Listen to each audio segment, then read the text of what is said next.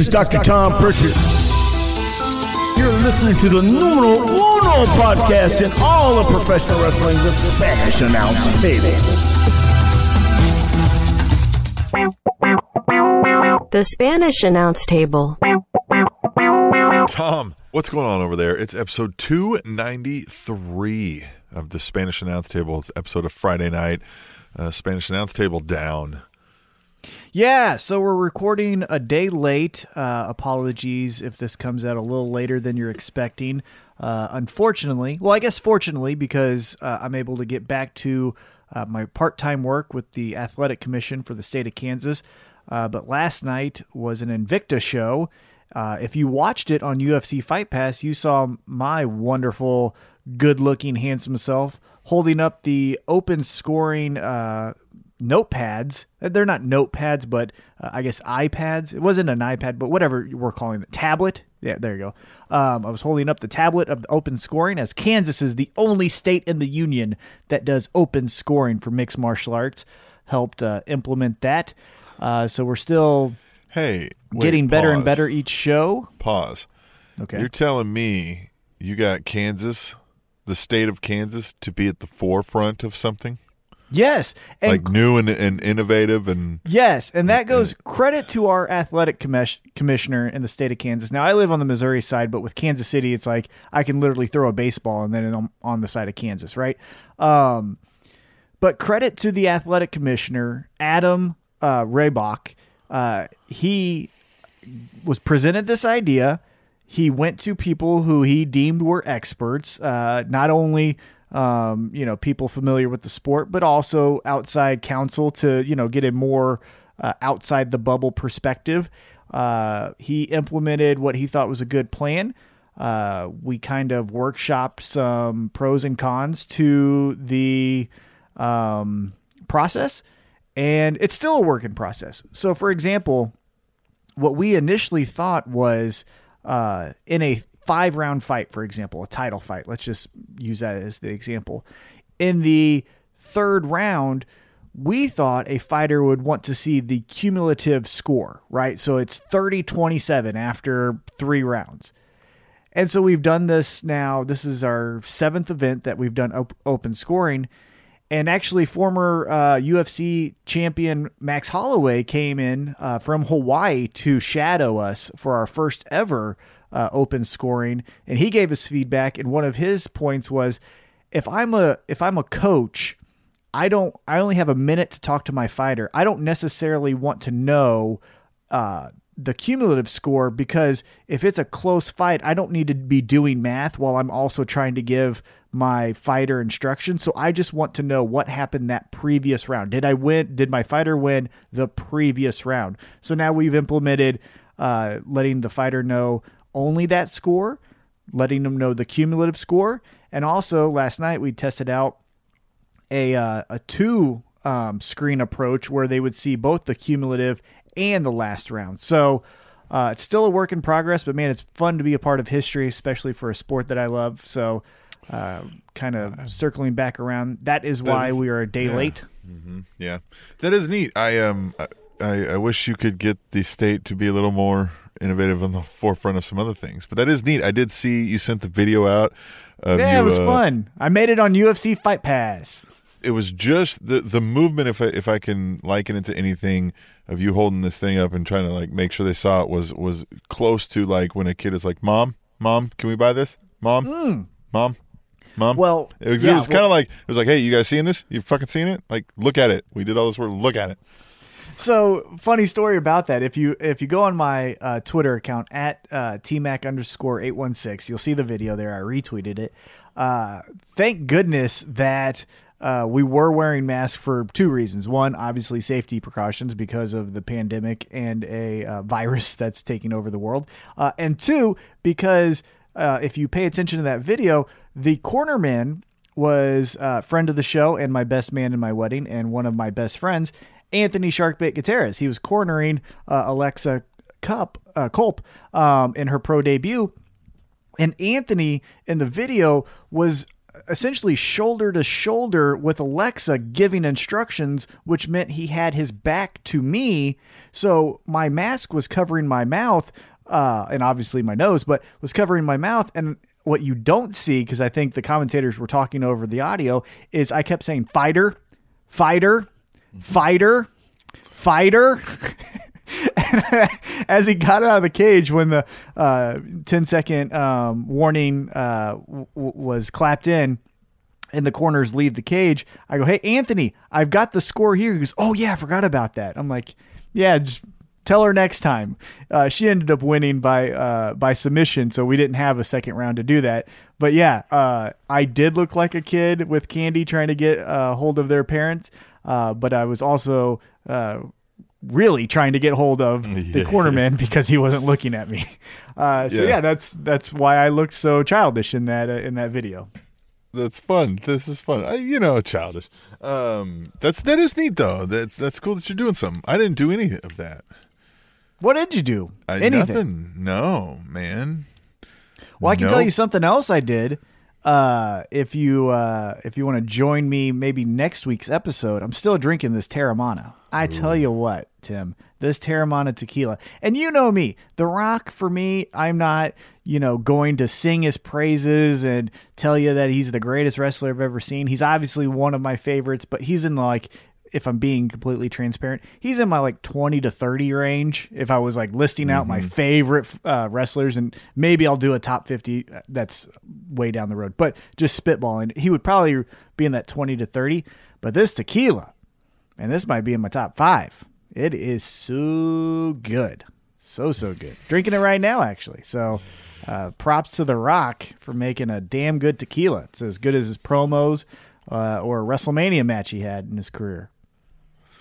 That's good. That's good. Yeah. No, my wife and I, we did do a little kind of little side date, right? We went and got some takeout from a place, or some curbside pickup, and went and we ate food and watched season 10 of Shameless on Netflix, right? So there's that, right? We started watching that. Yeah. You know what I mean? We're just, like I said, we're trying to we're just trying to stay home a lot, if we can. Oh, of course. Of course. Yeah. Is that your show of choice right now? Is that your binging show outside of pro wrestling? Yeah, that's the only thing we're watching. I haven't really watched anything other than wrestling, seriously in forever. Well, I will give. I lose interest really easily, even with some of the best shows that people are like, "You got to see this." I don't. You know what I mean? Breaking Bad was huge. No, that's my favorite. Best show ever made. Yeah, for sure. And then Shameless is really good, but it's been going on for 10 years. Right. I Well, don't know. I will give you a recommendation and also a tip for the well-rounded pro wrestling fan. I am currently watching Billions. It's currently on Showtime. Unfortunately, they're in the middle of season 5. And it should have been completed, but then the coronavirus hit, so they stopped production. So they got 6 episodes into season 5. I'm still in season 4. Fantastic show. It's loosely based off of a hedge fund owner and the U.S. Attorney General in the state of New York, and essentially a cat and mouse game between a hedge fund guy who's worth $15 billion in real life. But the character's, worth billions of dollars. He's doing insider trading. The attorney general is trying to crack down and catch him in some schemes. And so it's all this cat and mouse game. The thing that I think pro wrestling fans will like about it is the creators are wrestling fans as well. I actually became aware of the show because one of the creators was a guest on Sam Roberts' wrestling podcast. And throughout the show, you'll hear little pro wrestling terminology. For example, the hedge fund guy, Bobby Axelrod, in a conference, he just gets pissed and he storms off, right? He gets mad at another person in this panel discussion and he storms off. It causes this whole commotion because, rich people acting out, that's controversial, right? And he's backstage and he has a drink and the moderator is another billionaire, kind of guy. And Bobby goes, "Hey, I'm so sorry for causing a scene there." He goes, "Are you kidding me? I couldn't get that much heat if it was Ric Flair in '86. So it's like you get little things like that throughout the show. Another example, Dan Soder, the stand-up comedian, he is a character in Billions. And one of his bonuses on top of the money, I think he got like a $2 million bonus, was a signed Hell in the Cell poster from Undertaker and Mankind. So it's really fun that, you're getting all this, real world, hedge fund, insider trading, stock market, mumbo jumbo. And then just every so often these little kernels of pro wrestling fun in there. So it's a good show. So if you got some time, Tim, other than some pro wrestling, I would recommend Billions for that ass. I'll take Billions. All right. Well, hey, let's now get into, as you kind of cut me off there because you just, I thought you were going to elaborate and I was drinking water. So nope. Anyhow, I'll take Billions. All right, there you go. Thanks. If you got them, I will take them. Yeah. Hey, who won't? Let's get into some AEW and WWE fun. We obviously skew a little bit more towards AEW, so we're going to start with Dynamite. Kind of give you a recap of our thoughts on this past week's episode, then touch a little bit on NXT, and then the main roster shows of SmackDown and Raw, and then we'll wrap it up, sprinkle in some Tweet the Tables. How does that sound, Tim? That sounds amazing, and it sounds like the greatest podcast ever made. Indeed. All right, so hey, before we get into our Dynamite recap, I do want to share with the audience and with you, I've told you this offline, watch this week's episode of AEW Dark just for the simple fact of Lance Archer's entrance. So I posted this on our social media, Instagram, Twitter, and Facebook, but Lance Archer grabs this one poor bastard by the belt buckle, carries him like a suitcase, and then launches his ass towards the ring, steps over him, and then starts the match. Tim, did you see this, and what did you think? I did see this. You sent it to me, and then I watched AEW Dark later in the week.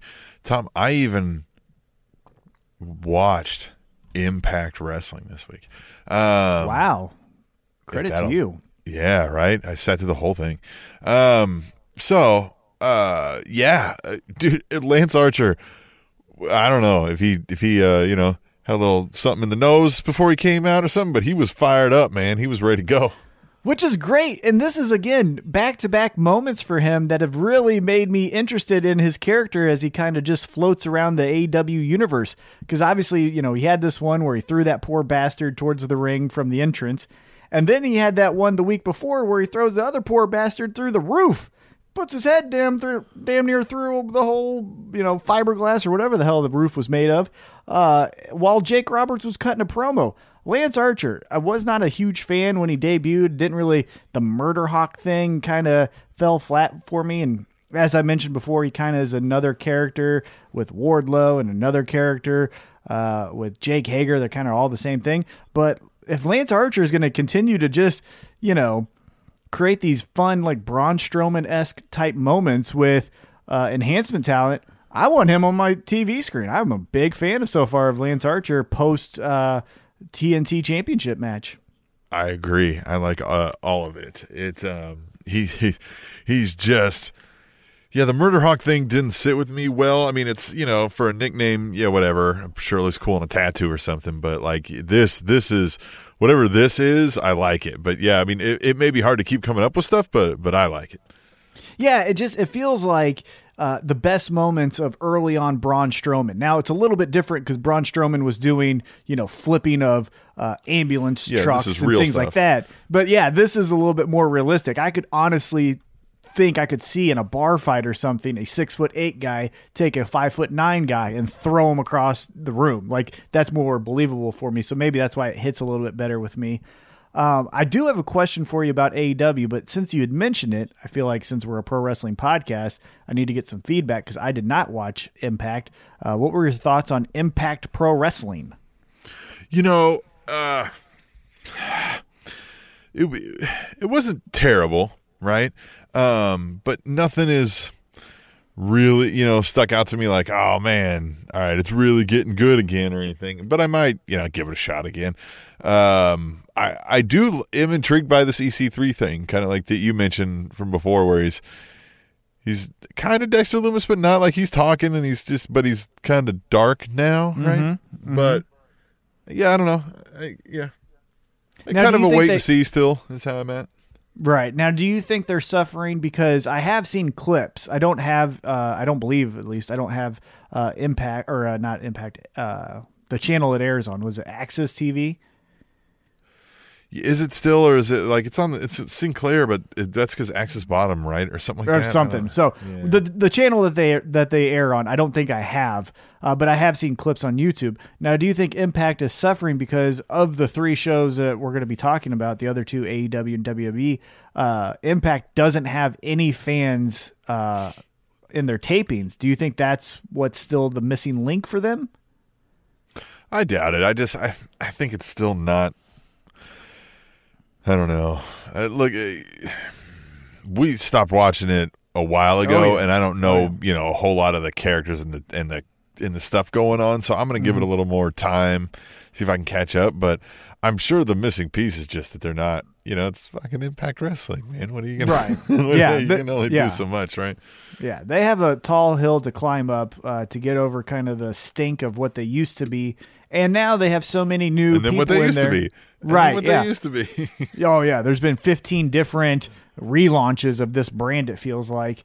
But now they've got all that new, ex-WWE talent, so they've got to infuse that with the guys that they have there, like Moose and, Eddie Edwards, things like that. So we'll see how that all works out. Heath Slater.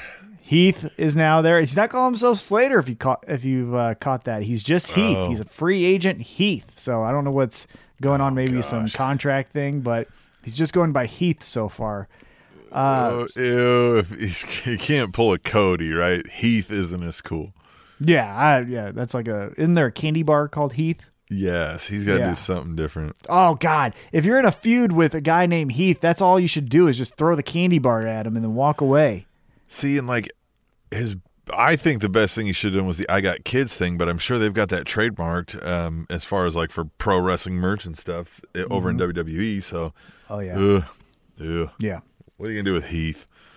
I don't know. He looks jacked though. He's definitely taken the time away from WWE to work on his fitness. He took that Jinder Mahal dining 101 class there. Yeah, he's getting on that WWE diet post WWE. That whole completely natural.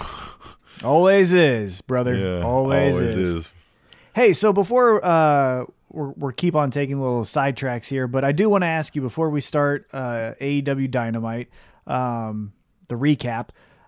It was mentioned today that new addition to the roster, Eddie Kingston, the Mad King, is now officially on the AEW roster. Couldn't be happier about that signing. However, it feels like we just saw Matt Cardona, formerly Zack Ryder. We saw one of the Funkadactyls making her appearance on Dynamite. Obviously, we still have Brody Lee. We still have Jake Hager. Here's the question I have for you, Tim. Do you think with a 2-hour weekly show that it is possible the AEW roster is a tad bloated? Yeah, it's possible. I tell you what, though, so far I haven't minded. I don't mind so far just because I think it is still leaving me with a little bit of anticipation, right? The shows are different each week, right? Yeah. We are not seeing the same folks each time.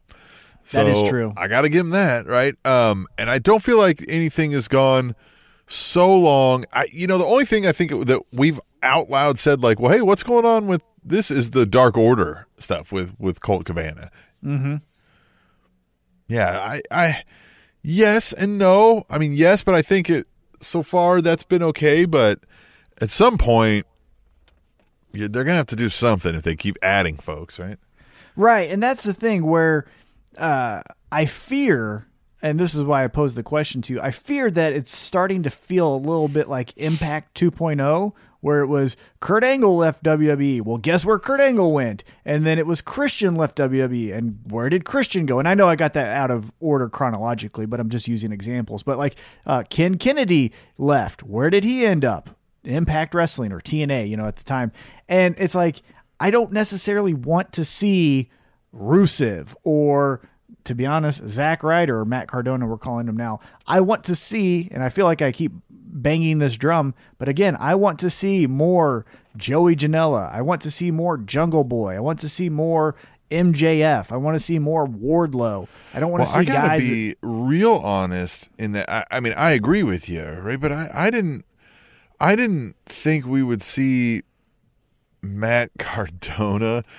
I guess I didn't realize he was really good friends with Cody, I guess, but I thought we would see the Good Brothers. I was kind of shocked at them going to Impact Wrestling, just given their, history with all those guys. That's the ones I thought were going to show up. I thought this was going to be that whole, look, what we did in Japan was cool over here too, which to their credit, it really hasn't been that. But yeah, I mean, there is some of that, but then there also isn't, right? Heath's over in Impact, and so are the Good Brothers, and so is EC3, and so I don't know. We haven't seen Rusev yet, huh? I thought I'd heard he was going to Impact, but I guess I don't know. We're not fact checking.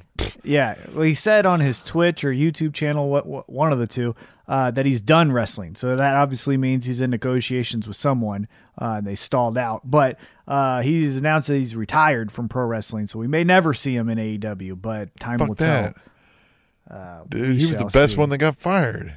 Yeah, I know, but we'll see. We will see what happens. But yeah, so let's get the start of our Rusev Dynamite show recap. So we started off. Real quick. Go ahead. Before we do that, you mentioned it earlier. Throughout the show, for the listeners, you will be hearing me allude to what we call Tweet the Tables.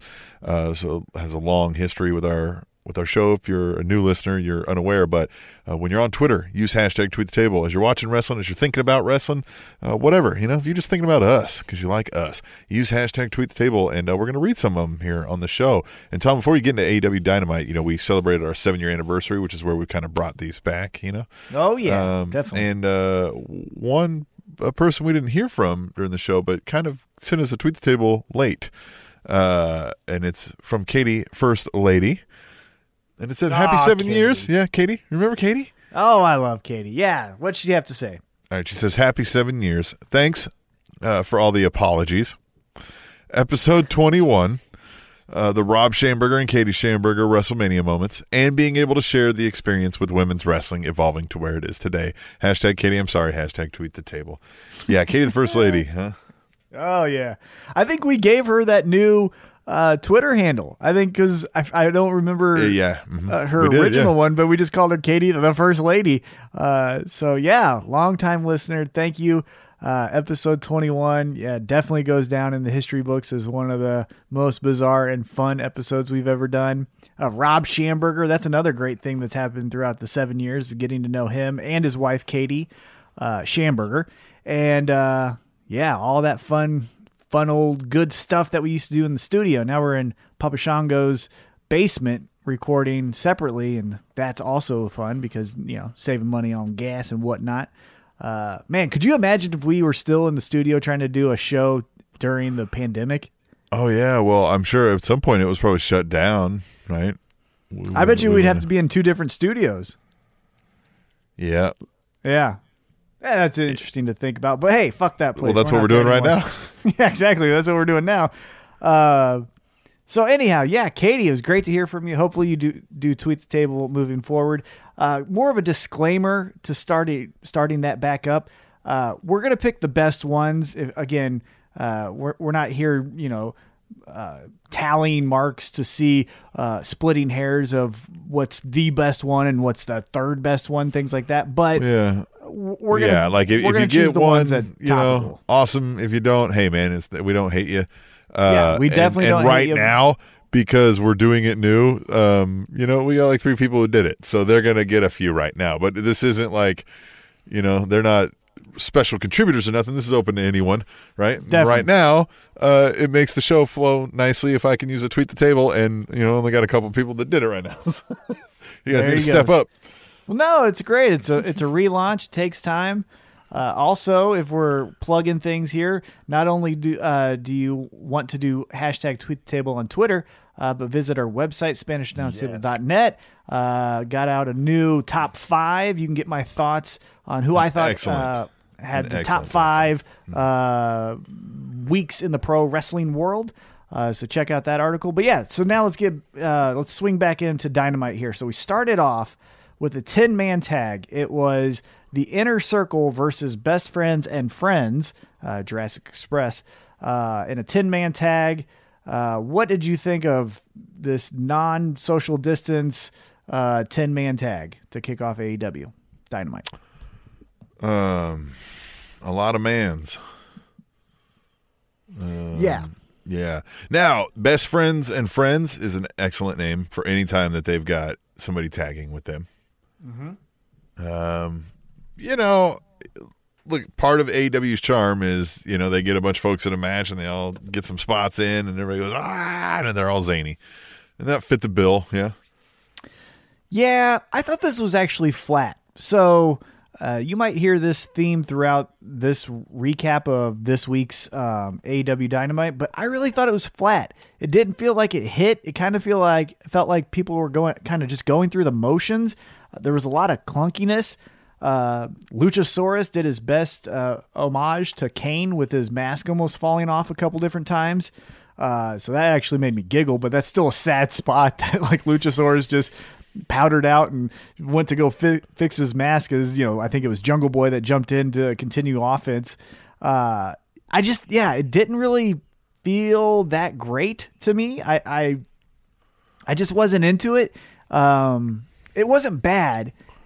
And I guess my criticism is when I see Inner Circle or when I see Best Friends or Jurassic Express and Friends, I have such high expectations. And not that this was the worst thing in the world. It definitely wasn't, but it just was average. And that was a little disappointing to kick off the episode. It's only going to get better because as at the Ultimate One on Twitter said, small gripe here, but why is there a 12-man match next week on Dynamite? Hashtag tweet the table. Yeah, they're going to do a 12-man match next week. Well, and here's a question for you, and give us a fact check because again we don't do that. But tell me a 12-man tag you've ever been entertained by, like.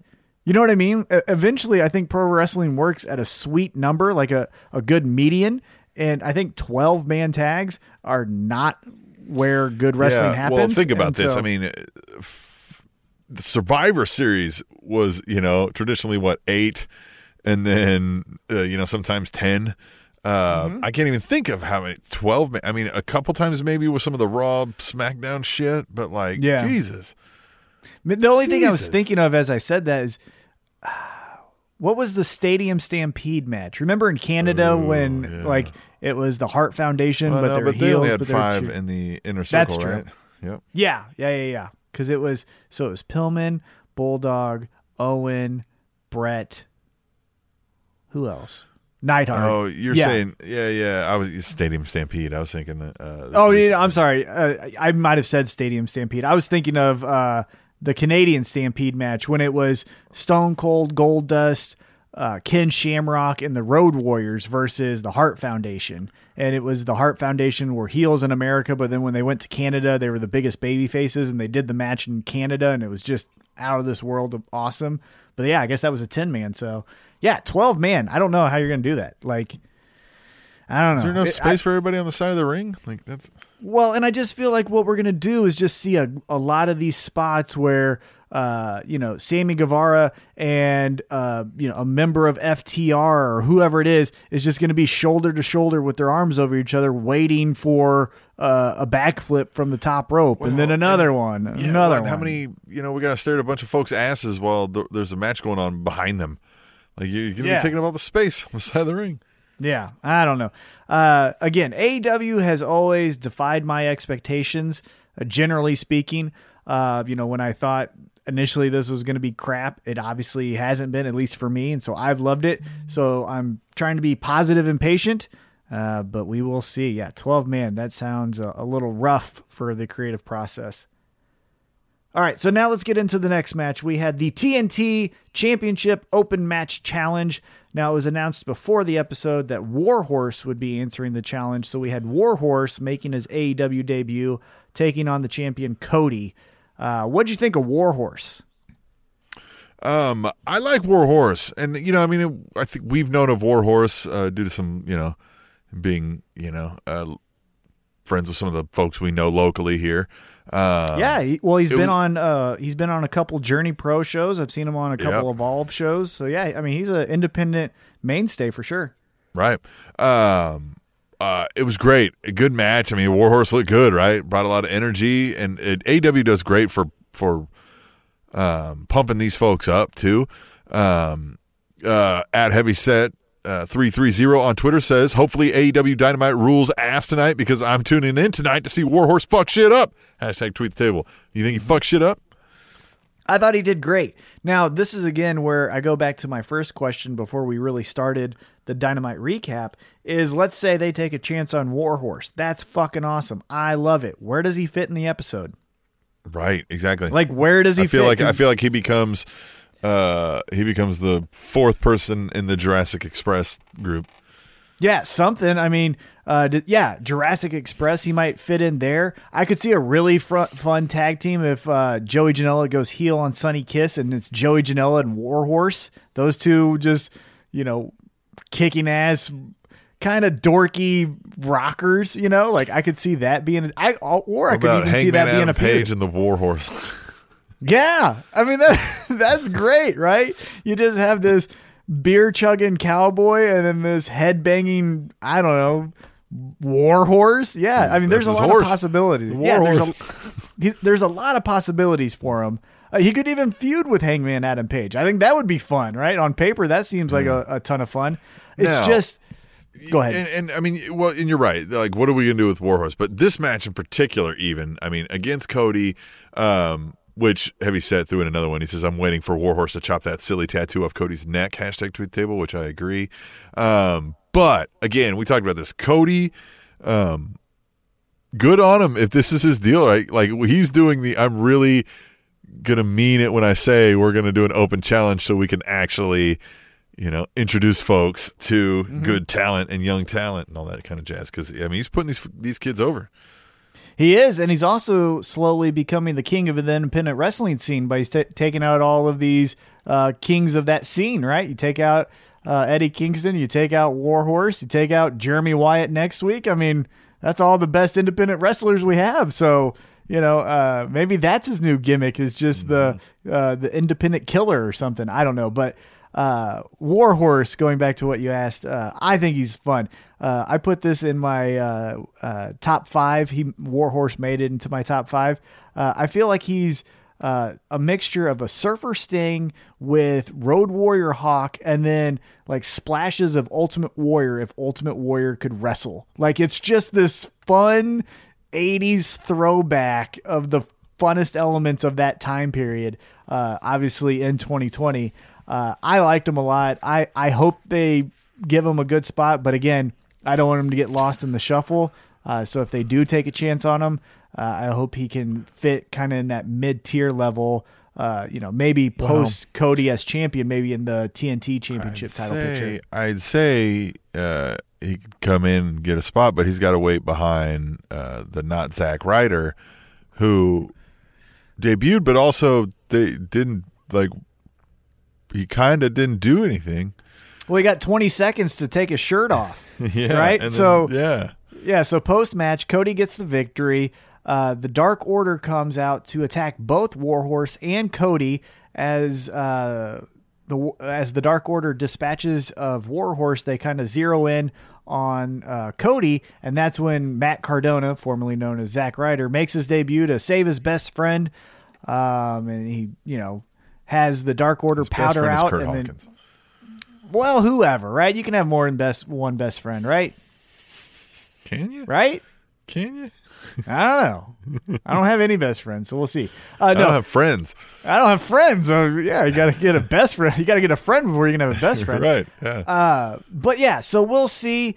It just felt like, the Dark Order ran away, and then Matt Cardona ripped his shirt off, and we're like, okay, and commercial break. Like, that was it. It was just, okay, and then, whatever. Like, is he a member of the roster? Like, is he just Yeah, there because he was like a guest? No, so it was said even before the coronavirus, hit the world. Cody said of any current WWE member at that time, the one that he would want to take is Zack Ryder. So, yeah, I'm assuming he's signed with them. Next week, it's going to be Cody and Matt Cardona in tag team action. So we'll see what that looks like. Again, him debuting, especially in the way that he did, being exactly like Zack Ryder, it felt like a TNA 2006 former WWE guy making a splash on the scene. It's just, it fell flat. And that's where I started getting disappointed because you know who wasn't on this week's episode?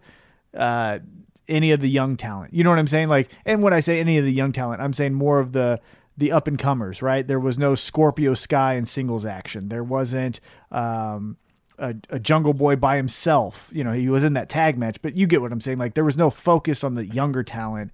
And so I was just kind of bleh. Yep, I agree. All right. After the TNT Championship match, we had, as I scroll down here, as I took my notes, we had the AEW Tag Team Championship match. Kenny Omega and Hangman Adam Page taking on the Dark Order of Evil Uno and Stu Grayson. I was really impressed with the Dark Order in this match. They seem like a cool team. Like, this version of the Dark Order is what I like, not the cosplay Mr. McMahon. Hey, Mr. McMahon eats first. Those kind of weird tropes on a character. It's the cult-like Brody Lee is watching from afar, keeping an eye on them. That's my favorite version of the Dark Order. I agree. Yeah, the like passive aggressive leader, right? The ruthless leader judging their every move, right? And it's feast or famine for them, right? If they screw up and and it's just they're always over there in the shadows, right? Just watching, just weirdly. Yeah, that stuff is great. At the Ultimate One on Twitter says, hey, you know what would make this Dark Order storyline really cool? It's actually seeing Colt Cabana embrace the dark side and not look like gullible and goofy. # tweet the table. And that I agree with. That, I'm wishing they would speed that up a little bit, but the premise of the whole concept, yeah, I love it. Yeah, you can't do this too many more times, right? Because then it's like, Colt Cabana, are you just a fucking idiot? Because, he's never been portrayed as an idiot.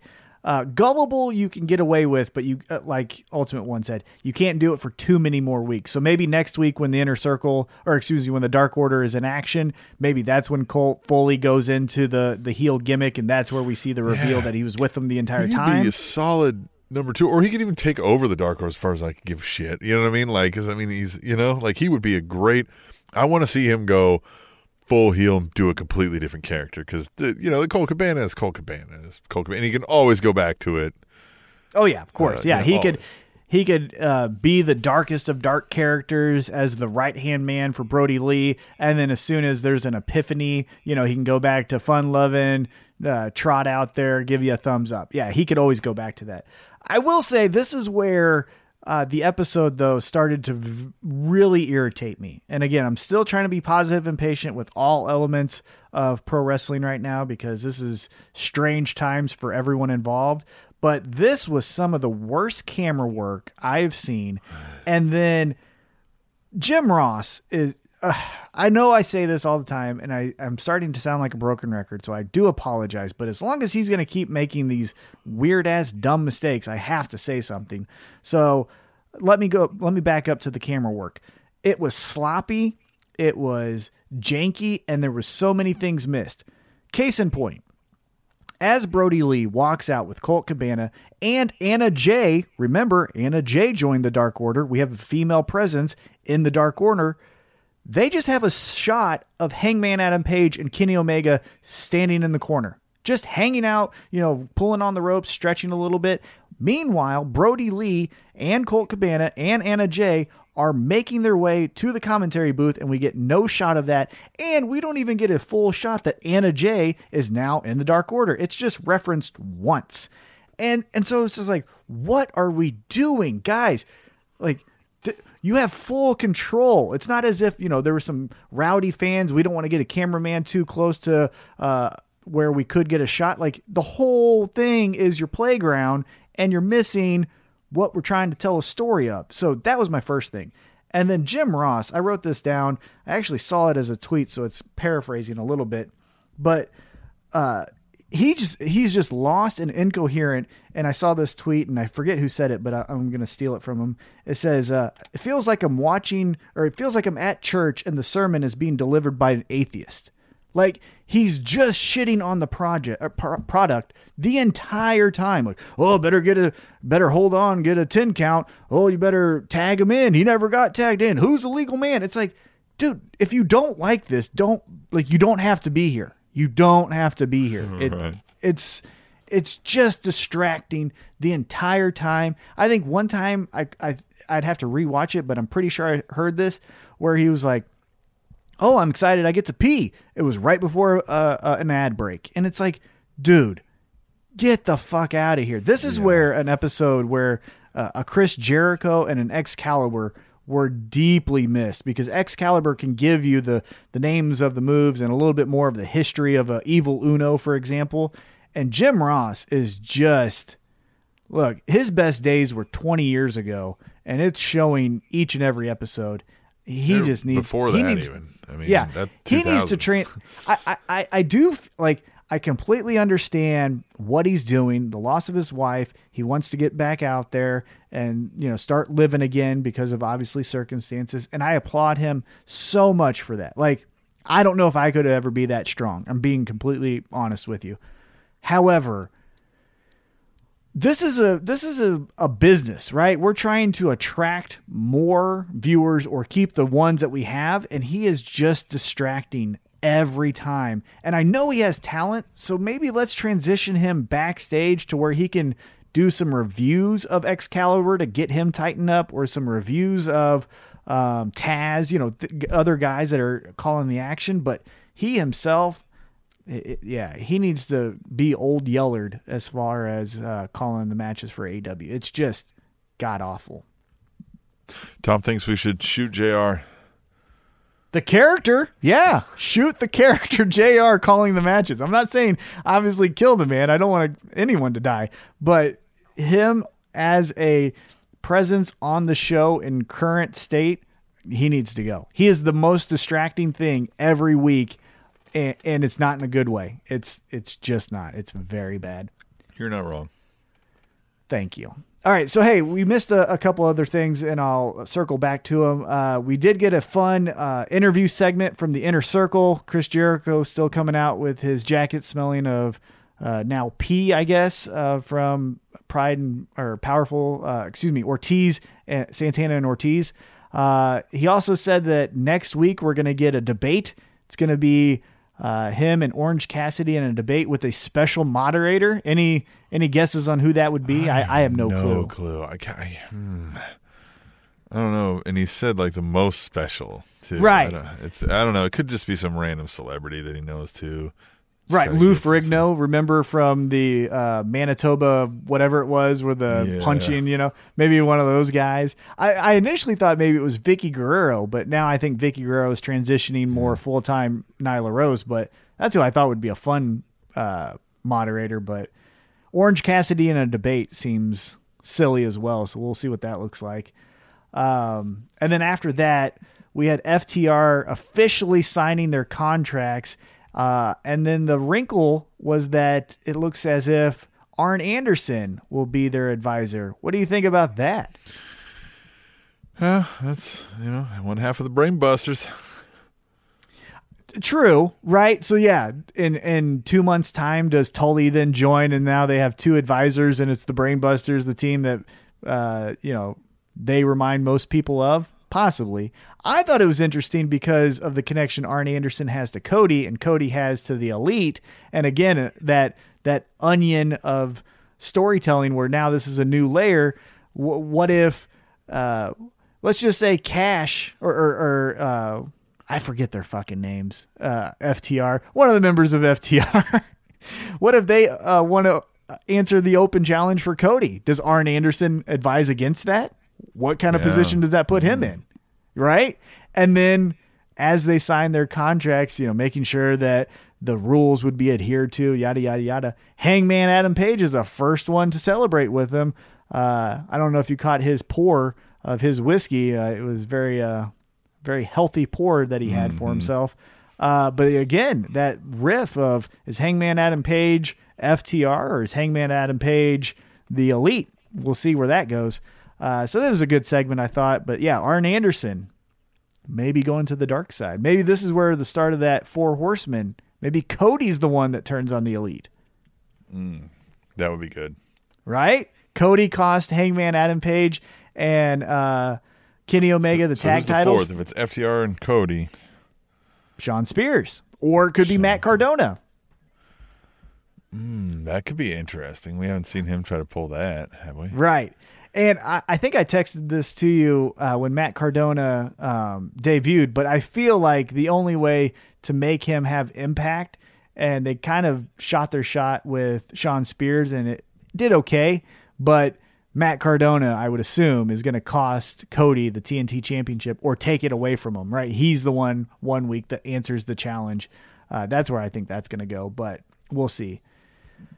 Anyhow, let's get back on track. Yeah. So we had the tag team title match, as I mentioned.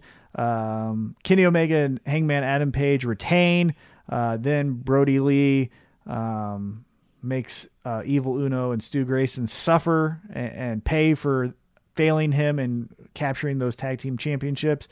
And then we moved on to the women's title match. Now, I don't think it was a women's title match. It was a Hikaru Shida, right? Did I get it this time? Yeah, I think so. Hey, progress. Trying every week.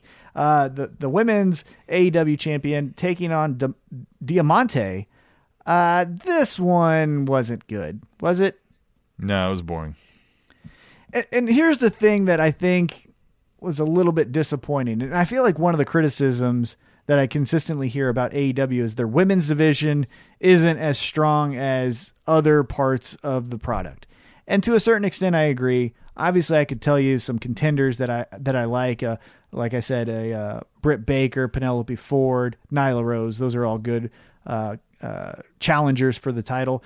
But this felt rushed, where Diamante just last week got her first win, and then we just cut it off at the knees and say, nope, she would lose to the champion. Let's see. In a non-title match, she lost. And it's, right? Yep, I agree with that. Yep. So yeah, I don't know. I don't know what we're doing. I didn't take anything from this other than the same kind of thing. I was like, well, this felt like this was pointless. Mm-hmm. Yep, I definitely agree. Now, let's move on to what I thought was the highlight of the episode. MJF gave a state of the industry address. What did you think of this? I thought it was, couldn't be better. Hashtag MJF 2020. That's what I thought. Before we get into, I thought at the Ultimate One says, clearly MJF has been listening to certain tennis racket swinging former wrestling manager who also doesn't like the Young Bucks. Shout out to T-Mac. Hashtag tweet the table. Dude, his promo was one of the best I've seen from him. And that's, we say something good about him every week. Mm-hmm. The back-to-back weeks, we had the Kingston promo coming out firing, and then MJF is like, hey, don't forget about me. Throw some zingers in there, throw some little nuggets for, the folks who have to have been watching for a while. Gosh, real good. So good. MJF, if he kind of runs with this whole thing, too, of the, not my champion, and is able to kind of go with that for a little bit, that could be great. It's good. Yeah, I thought it was a perfect way for, in 2020, an election year in the United States, to play off of those themes without going full Hulk Hogan running for president. Right. Yeah, he's not running for president of AEW. He's using those themes. Yeah, he's using those themes as the podium, the American flag. It looks to be that he has now supporters, maybe forced supporters. I thought it was perfect. And the thing that actually really made me happy is it finally gives MJF some direction, right? It's not this, hey, I'm out here for the ratings war. It's like, okay, yeah, I get that, but like, what are you doing? And now we have some direction, right? He has his sights set on the title. He has his sights set on Jon Moxley, and that's where I got excited. It was like, finally, we're doing something with MJF, because this really could have been just a comedy segment, right? It could have been Marco Stunt distracts him, Luchasaurus gives him a spinning heel kick, and Wardlow tends to MJF, and that's the segment, right? It could have been something stupid like that, which WWE might have done. But this was, hey, here's my intentions. I'm going off after the cosplay Stone Cold Steve Austin. I'm going after this whole company because I'm the future. One of the best lines. Yeah, I thought it was great. The thing that I love the most about his promo is he has an arrogance, but it's also very much like Eddie Kingston, a believability. I feel like he feels that way about Jon Moxley. Now, backstage, they could be best friends and drinking buddies and yada, yada, yada. But in that promo, I really thought he had a legitimate gripe against Jon Moxley for being this weird, watered down Stone Cold Steve Austin. And that just hooked me. I just loved it. That's what MJF is. He also said, he said this guy gets to come down here and just do whatever he wants just because he comes from the land of Titans. He's like, well, we see how that goes, brother. Yeah, again. Yeah, and that's such a great promo, because if you don't have any idea of what he's talking about, right? You're a casual wrestling fan because Wednesday nights, there's no sports. I got to watch something. So, hey, this seems fun watching that. It's an insult that you understand, where you're like, yeah, what the hell? This guy shouldn't be doing what he wants. Or screw this guy. Let the champion do what he wants. He's the champ. But if you're a wrestling fan, you totally understand all of the references that he said there. So, yeah, it was a great layered insult. And MJF I would go blue in the face giving him as many compliments as I could think of, because he's just awesome. But again, it's not Kevin Owens heel work, where Kevin Owens was awesome, but I kind of wanted to be friends with Kevin Owens. I still don't like MJF. Like, I still want to smack him in the mouth. Like, I want to take his ring off and punch him in the face with it, Yeah. Yes. 100% yes. He's the guy that, like, if you found out your girl was cheating on you and it was with him, you'd be like, really? The fuck, that's worse. Yeah, exactly. Yeah. I would have rather been my best friend or brother. That fucking guy? Like this Why fucking that guy? guy? Like that fucking guy. Yeah. Could have been any fucking guy. Right, exactly.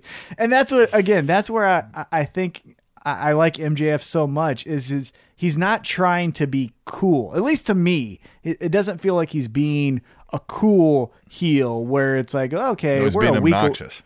Right, yeah. Like, we're not a week away from a babyface turn. It's still, fuck that guy, but man, that was a great promo. You know what I mean? So that's the best compliment I can give a heel in 2020, where it's so hard to stay that way without going babyface in a week's time, as I mentioned. All right. So actually before that, and I missed this, but I caught it in my notes. We did have a backstage segment where it was announced that the women's tag team tournament is going to be a luck of the draw, essentially. And Nyla Rose got the luck of the draw with former Funkadactyl Ariana. Is that how you say her name? I don't know. I think so. Yeah. She's the fucking worst. What was the thing? She's the girl that said the greatest match of all time, right? Yes, yeah. She is she's the one who said that Melina versus Alicia Fox was the greatest wrestling match of all time, and Stone Cold was like, what? That was his first ever real what. He's like, and he even was like, you want to take a minute? you want to do a take two? We can cut the cameras. Let's give you a real match here. What the fuck are you talking about? He was like, you're telling me of all the wrestling matches this industry has ever produced. God damn. Oh yeah. So we've just admitted that we're going to have tag team titles and we have no tag teams? Yeah. Like, that was a miss for me. I don't understand that one. The only tag team I can think of is the Nightmare family of the Bunny, So this feels forced. Brandy Rhodes. What'd you say there? So then that's why this feels forced, and it's gonna feel forced. Like, yeah, and you know, again, the Nightmare Family is the only true tag team that I'm aware of, at least. And if this is the culmination of just getting them titles, that's going to feel like nepotism to me, because it's like, did we just create titles so Cody's wife could be a champion? Like, what the flying fuck is this about? And so I hope it's not that. I really don't want this to be what we feared at the very start, because as you remember, you know, past episodes of Spanish Announce Table before AEW started, we kind of feared that it was just going to be, hey, Cody and his friends, or Young Bucks and his friends, and they're all just going to be champs, and da-da-da-da-da. But then what happens when ratings goes down and they're all still champs? Like, do they let themselves lose? And for the first year of this promotion, it felt like everything was going sky high, but this was the first episode that I thought of where it like stopped me in my tracks and said, like, what the fuck are we doing? You know? Yeah. That one just took me by surprise. I'm like, well, what? I was like, the whole thing is supposed to be tag team champions, but now you're just going to be tag team champion with somebody you don't know. Like, and also on top of that, like, that's not, at least to me, that's not a winning formula. I know that like it somewhat worked when the forced tag team of Cesaro and Sheamus, you know, they did their best of 5 or best of 7 match. And then it was, you guys are just going to be a team. And eventually they found their footing and the Bar became a pretty decent tag team. But the team that doesn't get along, or, you know, needs time to gel as your first ever champions. Yeah, that just doesn't sit right with me, but we'll see, right? Maybe there is a tag team that they signed that we're unaware of, right? Maybe, I don't know, but we'll see. I just was not happy to see her, Girl High. Shut up. God, she's the worst. She is. She's the representation of everything I hated in WWE mid 2010s. Like that wrestler right there. Fuck that type of wrestler. Don't like it at all. It's stupid. It's lame. It's boring. It's turned the channel heat for me, but hopefully I don't do that because I got a podcast. You know what I'm saying? right, yeah, I got a podcast. I got a podcast I got to talk about. All right, so now let's get to the main event. It was a tornado tag. It was Brian Cage and Ricky Starks taking on the AEW champion Jon Moxley and Darby Allin. I should mention it's the FTW champion, Brian Cage. Tornado tag match. This was crazy, right? This was a fun, kick-ass match. What were your thoughts on this? I agree that this was a kick-ass match. At the Ultimate One, let's start off with his question, because this will give us a talking point to start from, and then we can go off from there. This is, At the Ultimate One says, man, how good is Ricky Starks? # tweet the table. Yeah, exactly. And not to discredit Ricky Starks, because in NWA he was really, really good. I liked watching him there. I also liked watching Eddie Kingston as well. But, you know, he comes to AEW and he's playing second fiddle to Brian Cage. And no offense to Brian Cage, I love watching Brian Cage. He's an action figure come to life. But we only have 2 hours to tell, and so we've now just created another tag team. I know how rich the tag team division is in AEW, but now it's starting to feel a necessity just so that we can get guys that we're paying on television. And so, yeah, Ricky Starks is amazing and awesome. And I wish he could, you know, flourish as a singles competitor, but time will tell. But he is great in the ring. And his promo was really good too. Yeah, all of it. I've seen less of him, I think, than you have. So, I mean, a lot of this is still new to me, but I'd seen him a time or two, I think. But, yeah, so good. And just every time I see Brian Cage, I do feel like he's about to pop. Great. Like, sometimes you need that in pro wrestling. I know that, like, oh, man, the land of the giants in WWE and all the guys are steroids. But, like, people watched it. It's fucking cool. Like, I like to see someone, like Taz said, his traps look like pistons. Like, that's fucking cool. I wish I looked like that. And on top of that, yeah, he's probably going to rip his hamstring the next time he does a sunset flip or whatever he can do, but he can do those moves. Like, that's the incredible part for me, is he can do a 450 splash, I assume, or, you know, those insane, like 2020, independent Pele wrestling kicks moves and shit. Yeah. and he fucking, look at him. Look how fucking cool he is.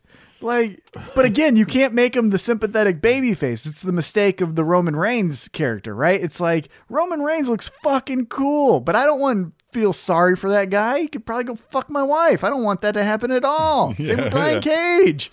Like, he's fucking cool, man. Yeah, he's cool. And like, that's the thing is, you're never going to be the sympathy baby face because we got no sympathy for you. Use your big ass muscles and beat the shit out of that guy. Exactly. And I think he does awesome with his stupid ass heel tactics because it's enough to where I was like, I don't even like that guy. Like when he does the whole sideburn thing to like a check mark or whatever he does with his hand, that's fucking dorky as shit. But am I going to tell him? Fuck no. He'll kick my ass. And that's what he works. Like, that's why it works. Brian Cage is awesome for that reason. And then Taz is his mouthpiece. I mean, you know, we've talked about Taz's promos. Yeah, this whole Taz, Team Taz, I think they're calling it now, I'm a fan of.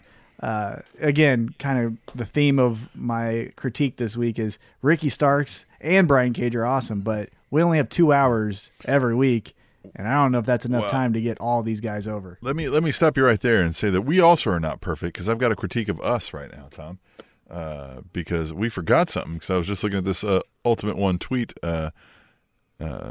that I got rid of here after reading it and forgot that he was our Slater Gator beer sponsor of the week and we didn't get the beer and we didn't tell everybody how great he is. So we're gonna have to move that to next week because we suck as friends. We do suck as friends. I am drinking Terramana still, so a cheers to you, my good pal. I hope you can have some Terramana with me sometime soon. Stay safe, wear a mask, and thanks for supporting us, pal. Yeah, we'll make sure that we somehow, with this COVID going on here, we'll find a way. We'll each go get some beer, and we'll do the Zoom beer sponsor of the week or whatnot. And, yeah, that's what we'll do that next week. Yeah, we'll figure this out. We'll make good with it by doing some type of video praise of your amazing accomplishments in life. And so, that'll be a make good. Of which are many. They're many. Oh, right? my God. Oh, my God. The list I already have ready about how great of a person he is just astronomical. Think of when Chris Jericho was doing his 1001 moves. It's like 5 times that. So to give you a taste, and again, we'll push this until we actually have the beer, but like I heard that if he's ever in a grocery store and he has to put an item back because he realizes he doesn't want it or whatever, right? He actually goes back to the place where it belongs and puts it back on the right shelf. Oh, man, he's the type of guy that puts a shopping cart back. He is the best type of person. Yeah. He's the type of guy that will tell you your shoe is untied if you walk past him in a hallway.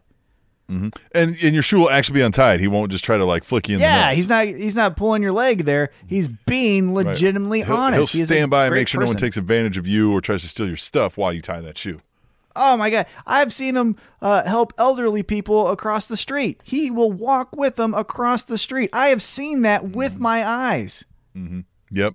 Yeah, he's a great dude. And more of that to follow, right? More of that to follow. More of that to follow. We just suck. We only do this one day a week. It's hard to remember everything for it. All right. We're busy. Hey, by the way, another thing I did this week that kind of threw me for a loop, I donated blood because people need that in this time of crisis. Fun fact, that'll fuck you up for a while, my pal. That will fuck you up.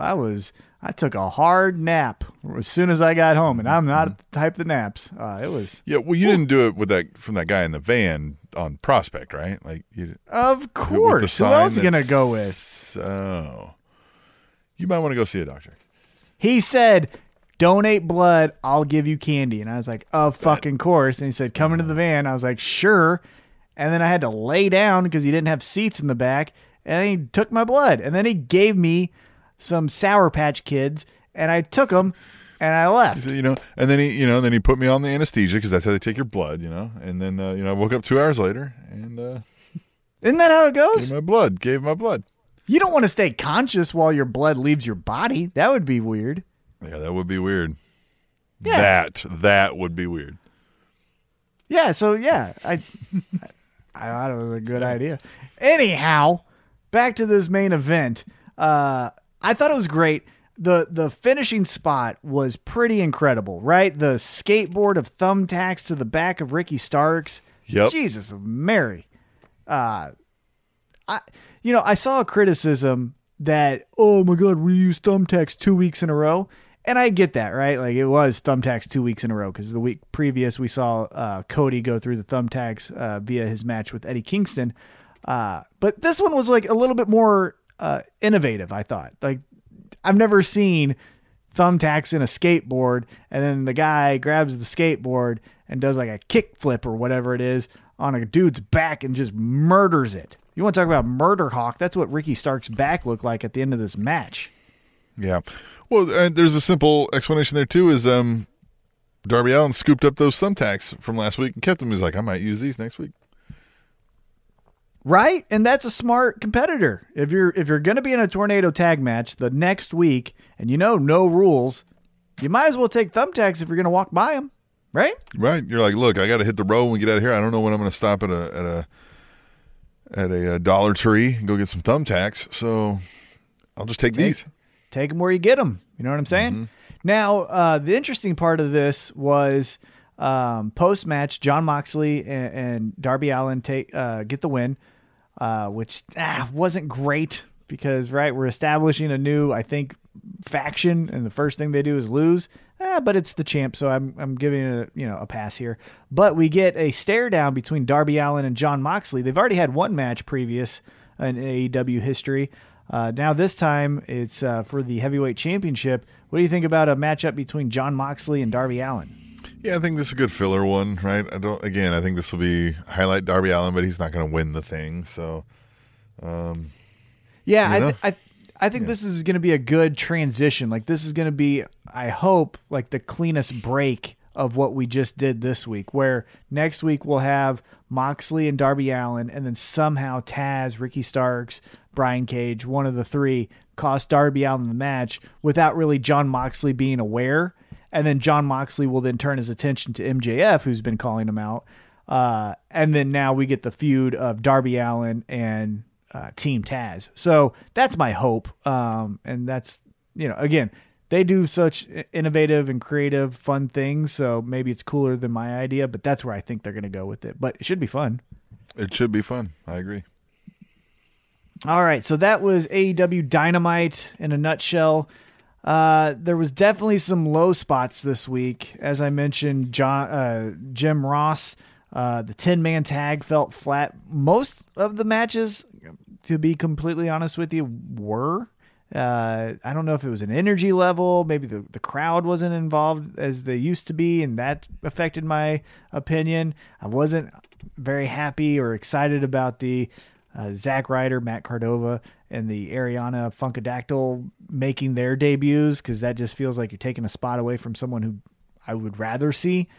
So yeah, we'll see how next week goes. Again, they got that special debate with a special moderator between Chris Jericho and Orange Cassidy. I imagine that's going to be fun. And then the train wreck of a 12-man tag. Good luck. Yeah, that's going to be interesting. I don't even know. But yeah, all right, so let's move on. What else happened? NXT happened? NXT also happened.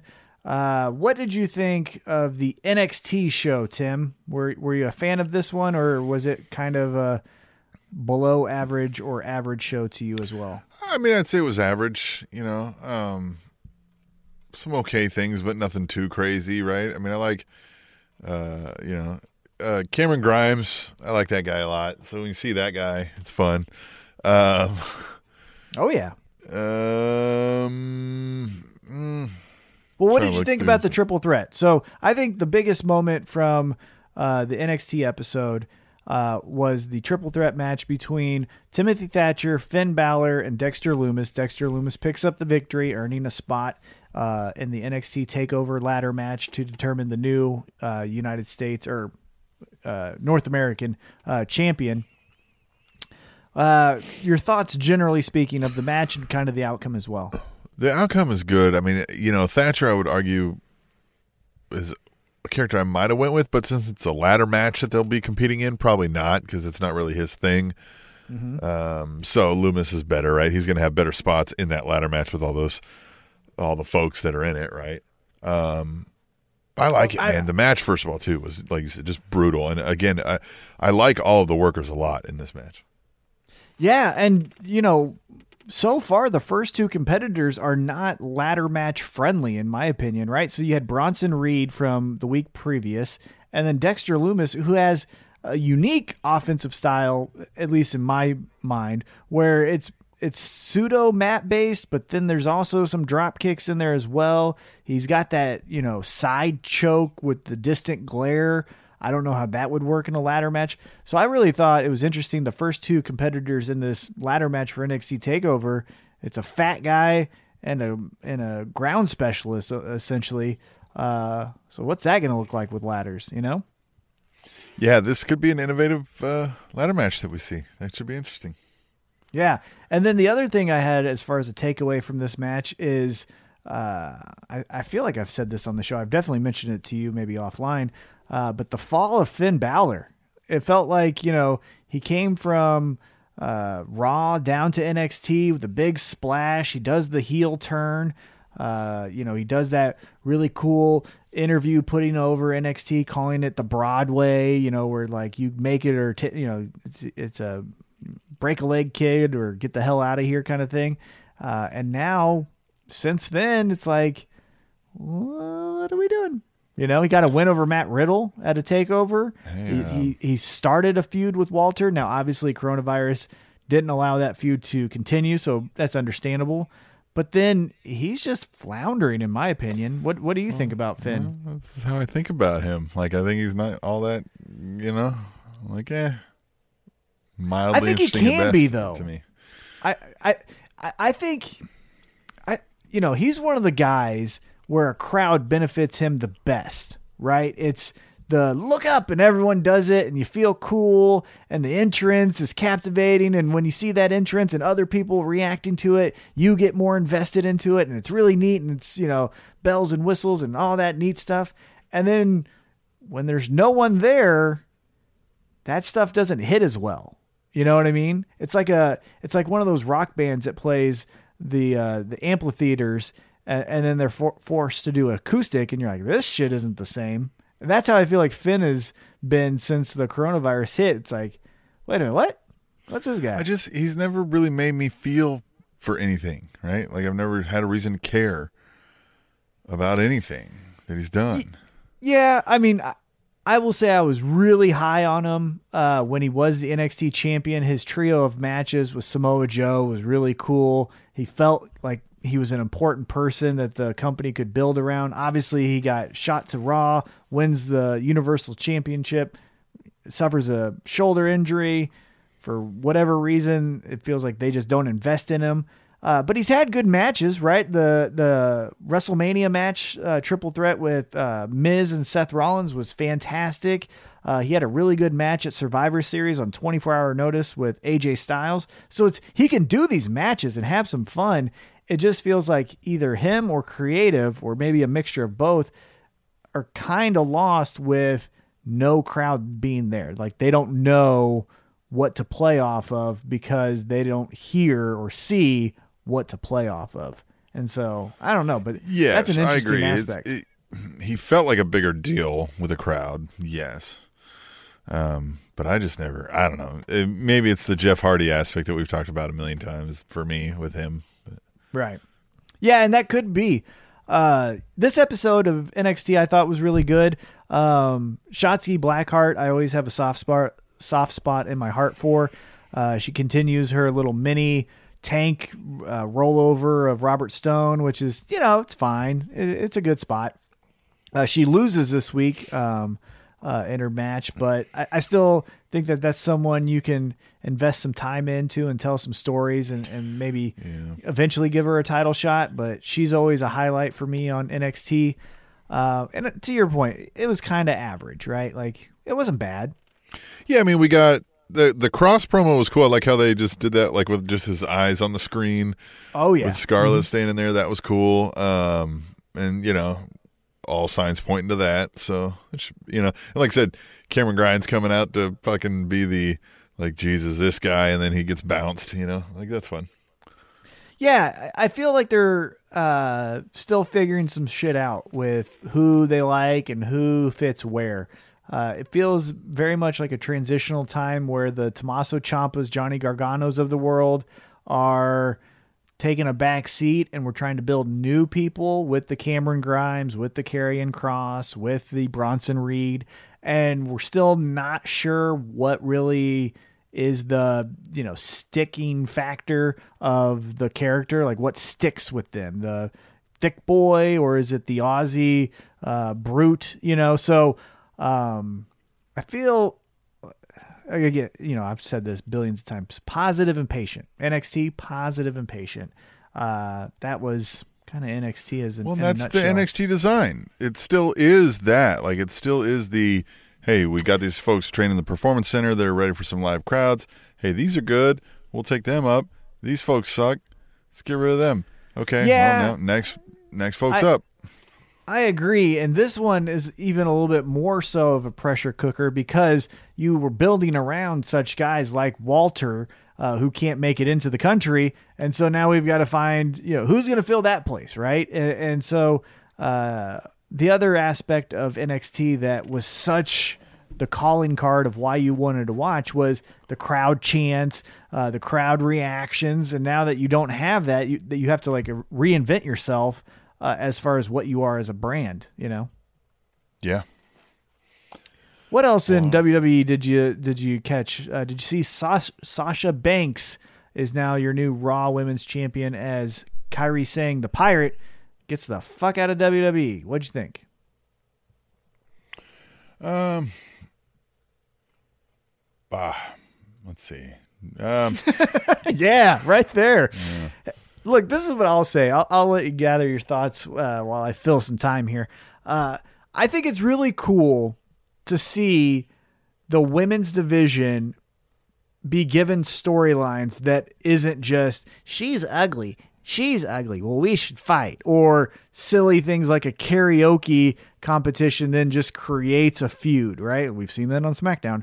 I like the idea that two women are this dark cloud over the entire women's division in WWE. They're running shit, and they're going to let you know they're running shit. And that's really cool, right? That's something that I don't think we've ever seen, where the women are the main event storyline right now, and we don't really know where this goes, and it hasn't been done before. So I applaud WWE for doing that. The two that they picked, I don't know if I would have picked them, but hey, Becky's not available. Charlotte's getting new boobs. Wait, I don't like them, so they're doing their job right.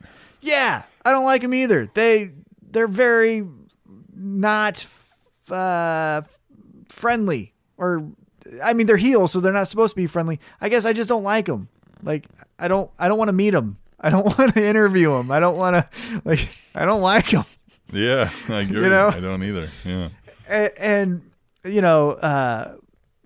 Sasha Banks picks up the victory via count out. Asuka goes to 10 to Kairi Sane as Bayley jumps her backstage. It was then announced Kairi Sane's leaving WWE. As you know, Tim, and longtime listeners, I never liked that character. It's a fucking pirate in 2020. What is that? Right? What is that? And I get it. We have Luchasaurus, a dinosaur in AEW. I know, but some things hit and some things don't. And a fucking pirate doesn't hit with me. So that's because they're going to give that to Aleister Black. He's going to be the new pirate. Yeah. So apparently, what? How do you think he gets repackaged? Because that's the rumor. A fucking pirate. Well, hey. You know what? He could come back at SummerSlam, because the other rumor, if you want to start to peek behind the curtain, is that SummerSlam might be taking place on a boat. Oh, gosh. So you need a pirate. Right? Man, Kairi Sane left at the exact wrong time. That was the one time I would have been into her character, is if they do a show on a boat and she hijacks the boat because she's a pirate. He's going to be Aleister Blackbeard, the pirate. Oh my goodness sakes. Yeah, I don't know, man. So Sasha Banks, Bayley doing the women's version from the 2001 storyline of the 2-man power trip. It feels like at least it has elements of that with Stone Cold Steve Austin and Triple H. This one I think is going to be a little bit more different because obviously they're different characters, and we can tell some different stories, right? Like, hopefully neither one gets injured because obviously that's what stopped the Stone Cold Steve Austin Triple H storyline. So we'll see where it goes. I am interested. Oh, go ahead. Sorry. Oh, I was just gonna say I'm really interested to see what how this unfolds. What else was interesting was the show started with Randy Orton with another damn good promo out there, basically calling out Drew McIntyre, and I like the way he did it. He was like, "No, I like this guy. He just got what I want." Like, yeah, sucks. I think Randy Orton benefits the most from no crowd because then he doesn't get distracted by looking at people, and he can memorize his 23-page script, and he just goes out there and he does it, and then he gets the fuck out of there, right? Like, he probably loves this more than anyone else because it's like, I've been doing this for 12 to 15 years or, however long it's been. I've been to the 100,000 seat WrestleMania things. I just want to get a fucking paycheck and have some fun. And you know what's fun?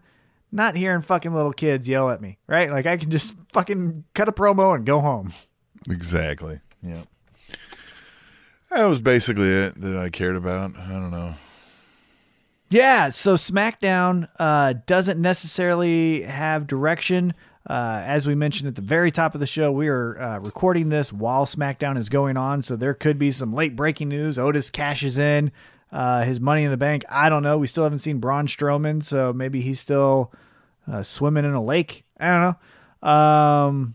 Yeah, SmackDown is unwatchable. Raw is getting better. I will give credit to some of those heels, right? The Seth Rollins is getting good. I like that he forced Buddy Murphy or Murphy, whatever the fuck we're calling him, to take out Aleister Black's eye. I like Randy Orton, like you said, just being this, hey guys, I like him too, but fuck him, he has my belt. Like, I can get behind that. How many times in mixed martial arts or boxing or any type of, competitive nature, even football, basketball, baseball, where they're like, no, he's a fine person or she's a fine person, but I'm the best. And so I'm going to show you that I'm the best. Yeah, we'll see what that, what do you think though? Just off the top of your head, gun to your head, Randy Orton, Drew McIntyre. Drew retains, or are we getting a new champ with Randy Orton? Man, I think they may go with Randy Orton, but I don't know. I think they are trying to build Drew as that, we don't know what the deal with Roman is, and the people seem to not like him anyway. I think they're trying to make Drew that next Cena-like guy, if we're being honest. Yeah. Mm-hmm. Yeah. I think Drew adds Randy Orton to be another, feather in his cap, because as I mentioned, Raw is doing really good stuff, but it's all done by heels. So it's like there has to be some savior to this brand, because it's MVP and Bobby Lashley. It's Seth Rollins and Murphy. It's Randy Orton. It's these guys where it's like, okay, they're all heels, so who's going to stand up to them? Or are they going to start fighting each other? Because something has to happen. And I think at this point, if Drew McIntyre were to lose, what would you do, right? Turn him as the, destructive heel because now he's lost his championship and everyone will pay. You know what I mean? So, right. Yeah, Raw's doing really good work with their heels, but they are really lacking with baby faces, and they have them there. There's some people that I would really love that they would get behind. A Mustafa Ali. I think he could be the face of your brand. I think he's $1 million bucks. You think so, huh? I do. I think he has a great move set. He has merchandise that kids will buy, a la Rey Mysterio, with all the lights and flashy little whatever it is in his hand. You know what I'm talking about? Mm-hmm. His move set is appealing, right? It's on par with a Seth Rollins. He can give you a classic WWE match, or he can do a 680 inverted tail whip, or whatever the fuck they're calling it today. And he can represent your brand, right? I think he's a total package. He might be small in size, but as a babyface, you might need that, right? Like we were talking about. I don't want Roman Reigns to be the face of my company because fuck that guy. He's too good looking and he's in shape. What the hell? You know? Yeah, well, yeah, not too many people are going to identify with Roman Reigns. And that's what I'm feel saying, like yeah. they're living vicariously through him. Right. And that's what I'm getting at, if anyone hasn't caught on, is John Cena, for being a big, huge fucking guy, still gave that off because he did dress a little bit like a Boston guy, right? Like where he had some jorts and a jersey and, you know Well, what I and he mean? talked that way, too. People could still identify with him, you know? Yeah, he had a charisma to him that was approachable. Where Roman Reigns has charisma as well, but he has that charisma of like it's a mysterious. You're like, yeah, I don't like that guy. He's gonna take home my wife. Or shit, I'm almost going home with him. Like, I don't want. Yeah, exactly. How do I feel inside? I don't know. You want to hug Roman? I don't know what the fuck's happening. I'm hugging Roman Reigns, I guess. You know, like I want to hug him. Why? I don't know. I don't know. I don't like him, but I want to hug him. You know, so. Yeah, but with Mustafa Ali, yeah, he's more relatable, I think. I like the underdog thing that you could do, you know, going back a few years with Daniel Bryan. You could do similar storylines with that. Ricochet is another guy I think you should be building up as a babyface. Amazing moveset. I like the tag team idea of him and Cedric, though. Oh, I do too. And as far as like a tag team to challenge the Street Profits, yeah, let's do that. That's a feud I'd want to see. Turn Street Profits heel. Stop making them a caricature of cool guys because that's what you've done. They're acting cool instead of being cool, and we've seen enough of them to know that they are cool. So it's irritating to watch them because it's not what they should be doing, right? And turn them heel, make them a little bit more edgy, and the foil to their championship reign is Cedric Alexander and Ricochet. Like, I think that's a perfect tag team to feud with. But yeah, Raw needs some baby faces, don't you think? Oh, I do agree. I do agree with that a lot. God, there was something else, but maybe I forgot. Who cares? You know, there you go. You know, who I cares? think I think Ricochet should start using the Richard O'Shea name. Okay, take it easy. No, I do. I think he should use it. Take it. Should be Richard O'Shea.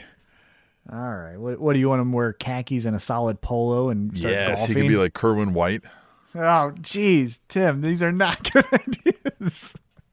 These are not good. I didn't say these were good ideas. Oh, well, hey, then pitch him to Bruce Pritchard. He'll listen because look at fucking SmackDown. That I just pulled it out of my box of gimmicks. Oh, God. Yeah. Just okay. Conrad Thompson is a heaven sent for having to deal with the personalities he does on his shows, because I would be driving to their house and taking a baseball bat to their windows for how annoying I mean, if we're being they are. somewhat honest, you know, he's a bit of a and that's why they tropes as well. Yeah, and that's why I think they get along so well. But I couldn't talk to Bischoff and Pritchard, and Arn Anderson seems cool. I do like Arn Anderson, but man, yeah. Anyhow, let's not leave on that note. What are you looking forward to? Let's leave it on that, because the week in wrestling was kind of a subpar week. What are you looking for as we move ahead in this wacky world of pro wrestling? You know, there isn't that one thing right now. The Randy Orton thing, I think, is the thing I'm looking forward to each week the most, when I'm like, I wonder what is going to happen this week. That's the thing most recently I've been finding myself saying, but he also didn't leave us with anything like, oh man, he's going to punt somebody this week. So I don't know about like this week, if that's my, biggest thing. Probably that the debate. Yeah, that's going to be fun. I think what I'm looking forward to the most is the payoff of this FTR, Kenny Omega, Hangman Adam Page, Young Bucks kind of trio storyline that we're getting told. There's a lot of fun elements to it, but very similar to Colt Cabana being gullible. You can only do that for a certain amount of weeks, and you can only do this whole Hangman's with FTR again. I guess we'll let it slide one more week. Like, there has to be that, what the fuck's going on, Hangman, or what the fuck's going on, Kenny Omega, whatever it is. So I'm excited for that. That's where I think my favorite storyline is going to be. But yeah, to your point, immediately next week, I think that debate with the special moderator, whoever that will be, Chris Jericho and Orange Cassidy, that's going to be a lot of fun. I agree. And this was a lot of fun. Indeed. So check us out, SpanishAnnounceTable.net. Check out Tom's top 5 pro wrestling's premier ranking system. And I mean premier. Top of the line, top shelf, just like this Terramana, baby. And this week was excellent. I agreed wholeheartedly with your top 5. Excellent choices. I won't spoil it for anybody. Thanks. Except I'll say one of them has initials. Yeah. Check out the website. Check us out. Table Show on Twitter. Use hashtag Tweet the Table. We're on the Facebook, the Instagram. Tom will never be on TikTok. So nope. I'm done with all that stuff. So good luck, Tim. All right. Hey, you can create us one, Tim. If you want to create us a TikTok, by all means, I'll dance and clap for money. Whatever you want me to do. You're not hearing what TikTok is, but all right. Isn't that TikTok? You dance for money. You're Lana, and you get a bikini, and then you do like, this is my dance. I go to Lana the left. I go to the does right. that on TikTok. Hey, isn't that what we all do on TikTok? No, if you want to do that on TikTok, you can do that on TikTok. That's all you. Hey, if you want to create a Spanish Announce Table TikTok, I'm not stopping you. But what I'm telling you is I'm not downloading the app. My apps are done. I have stopped. I'm up to here with these apps. I've had enough with apps. They stopped in 2019. I'm not doing any more. So anything that comes after, fuck it. It's done. Bye-bye. Yeah, I'm officially old. I'm just done. I'm old. Where's my newspaper? The Spanish Announce Table.